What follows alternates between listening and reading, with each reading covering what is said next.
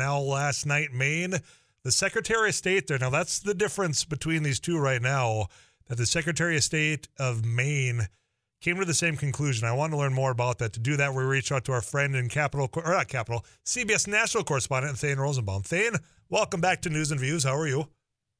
How are you, Tyler? Always nice hearing your voice. Well, I appreciate the opportunity to visit with you and try to get a little bit more understanding of how the Secretary of State in Maine came to the conclusion and what gives them the authority to do this. Excellent questions. First of all, Maine has a quirk in their election laws. Normally, the person who regulates election laws, I'm sure it's true in North Dakota as well, is the Secretary of State. That's why, remember, when Donald Trump was trying to get 11,500 more votes in Georgia, he was talking to the Secretary of State of Georgia. So you should keep in mind, when you think of Secretary of State, one of the things they do is regulate elections. Mm-hmm. So one thing that Maine is different is that person is empowered in Maine, in that state, to disqualify candidates. And the way it works is that citizens make an argument, they file briefs. It's like a courtroom, except that they're making the argument to the Secretary of State and not to a court of law. So I think about 5 different Democrats made this argument under a number of different theories, mostly mirroring the same theories of the 14th Amendment disqualification clause by way of an insurrection, Section 3 of the 14th Amendment. So they made a number of arguments, some of which were rejected, but by and large, the Secretary of State in Maine concluded, yes, there was an insurrection. B, number 2, Donald Trump is responsible for it. And C, the 14th Amendment, even though it was drafted to keep Confederate generals out of the Congress and Senate, can be applied in this situation to a United States president. And this woman said, the Secretary said, I recognize this is an extraordinary thing for me to do. She said it. She goes, I know, for me to basically say to the people of Maine, this guy, you can't even write in his name. You can vote for the quarterback of the local high school team if you want, but you can't vote for this guy. I get it, but I think that he is so responsible for an insurrection, and that the people who drafted the 14th Amendment had this in mind. It doesn't exempt a president. If the president violates his oath to the Constitution and is engaged in insurrectionist activity, he or she is deprived of running for public office again. So it's just now you have another case, but it didn't go before court. So now the next step will be they will take it to the first court in Maine and to see whether a state court will affirm this decision or change it. Again, what's different in Colorado? It went to 3 courts: trial court, appellate court, Supreme Court, and the Supreme Court of Colorado ultimately ruled that Donald Trump is disqualified. The question that keeps coming in, mainly from supporters of the former president into these shows here in North Dakota, Minnesota, and South Dakota, and Montana, is there has not been anybody who's deemed this an insurrection. Prosecutors haven't said this is an insurrection. So how can they disqualify him on something that hasn't been publicly stated as such? Yeah, Tyler, I understand why your listeners would say that. It's a great question. No court has ruled that forget Donald Trump. No court has ruled that what happened on January 6th was an insurrection. You can call it a riot, you can call it whatever you want, but it isn't legally been determined that that's what it was. Secondly, remember, Colorado is in the Rocky Mountains, right? They weren't anywhere near January 6th. They made these findings without a trial. They didn't conduct a trial. They basically read the Congressional Select Committee on January 6th report and said, okay, it's an insurrection. But when Jack Smith, the special counsel, filed his lawsuit prosecution against Donald Trump, even in Washington, D.C., the word insurrection is not part of the criminal indictment. Donald Trump is accused of a number of things: obstruction of a federal meeting in progress, lying to the public about the election, but not an insurrection. So, yes, it's an interesting question. How is it that courtrooms can make these decisions without actually having a jury ultimately sitting and evaluating the evidence.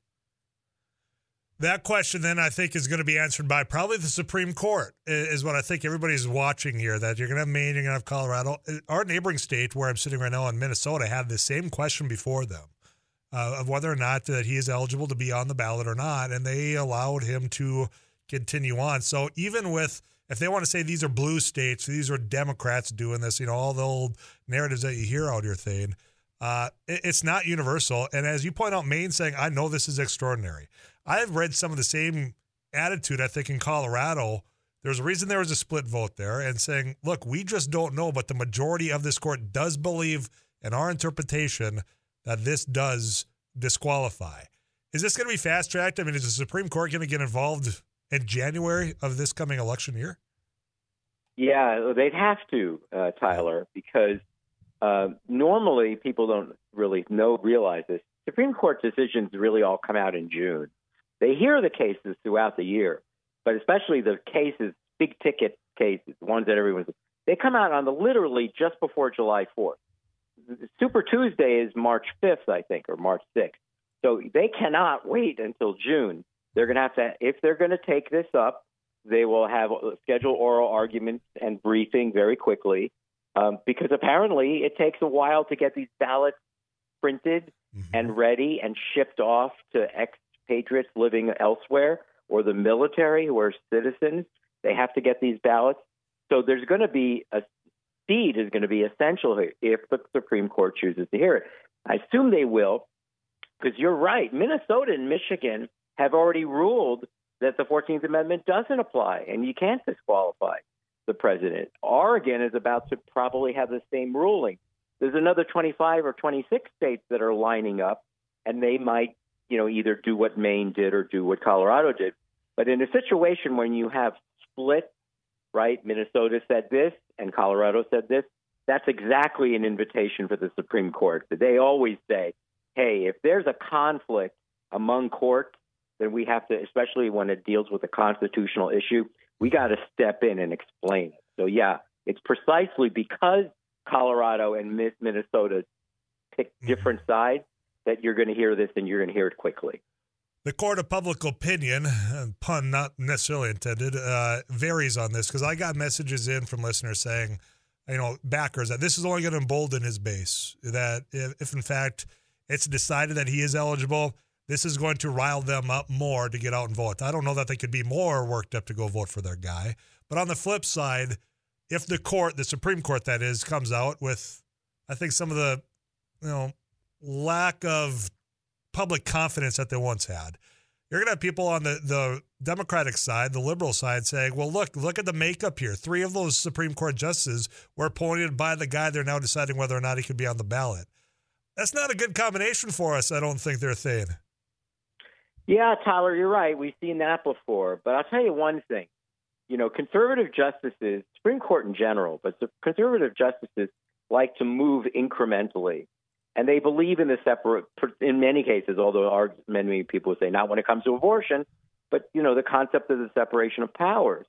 And what's interesting about the case in Colorado and in Maine is that the founding fathers, and remember, conservatives love to go back to the originalist meaning of the Constitution, right? They say what is the original meaning of it? What did Madison and Hamilton intend when they exchanged the Federalist Papers in drafting the Constitution? What was in their mind? I'll tell you one of the things conservatives will say, and certainly these conservative justices will find an appealing argument, which is, our founding fathers were obsessed with representative democracy. They were sick and tired of being told what to do by King George III.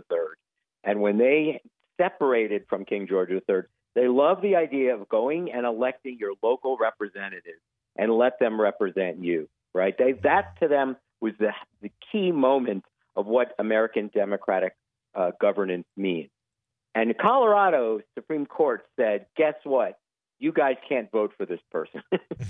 You can't. We won't let you go vote for this person. And I think that argument that it's ultimately anti-democratic, that you're taking the franchise away from people who want to vote, is something that I think this conservative Supreme Court, you know what I think?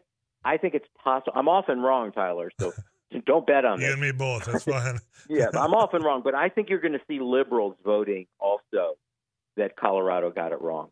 I think they're going to say, you know what, it's not our business to look to an 1868, little provision in the 14th Amendment that really applied mostly to Confederate generals. That's what it was about. And to apply it here to Donald Trump when the word president does not appear in Section 3. It says Senate and Congress, doesn't say president. And there's been no finding of fact that A, there was an insurrection, and B, that he caused it. Well, Thane, if you're wrong, I'm going down with you because you and I have the same prediction. I was saying that the other day when Colorado had their announcement. I said, look, this is going to get to the Supreme Court and it's going to be overturned. So if you're wrong, I'm wrong, my friend, and we'll just be wrong together. At least there's two of us. At least I'll be in good company. Yeah. Okay, well, you're too kind, my friend. Thane, anything else about this or the trail that you want to get out before I let you go and enjoy the New Year's Eve? No, you're very kind to do that. I've never been in North Dakota, but I promised to come there once and visit you. But I would say, this is a big story, now because Donald Trump has been saying all along that all the cases against him are really against the American people. He keeps saying that, right? Yeah. In this case, he may be right because this really isn't really, and how you know this? Because Donald Trump appealed to the Colorado decision, and you know who else did? The Republican Party. Yeah. As if to say, we're Republican registered voters in Colorado. We get it. It's a blue state. We know the blue, but we're still here. We're conservatives. We live in this state, and we're bringing our own lawsuit because this takes away our right to vote. Mm-hmm. Well, it'll be interesting to follow along, interesting times. And when you come to North Dakota, wait for August. It's pleasant here, and don't come in January or February. We'll wait till August, then we'll welcome you. Except, Tyler, I'm sorry to interrupt you, but I'm told I won't be able to see your hockey team, the North Dakota Fighting Sioux. So I'm told they're the best hockey team in the country. So if I want to watch hockey, I got to come now. Yeah, that is true. If you're a hockey buff, UND, they're getting back in action tonight on the home base here of the News and Views Radio Network. Thane, it's always a pleasure to visit. Let's do this again soon, all right? All right, my friend. Be well. Happy New Year. Well. Happy New Year to you. Thane Rosenbaum again with CBS. He's one of our national correspondents. Getting all the latest. Some of you are rightfully angry about it. Having that description of what Maine's Secretary of State's duties are versus, say, like Michael Howe in North Dakota, what he can and can't do, I needed that explanation. I hope you got it as well.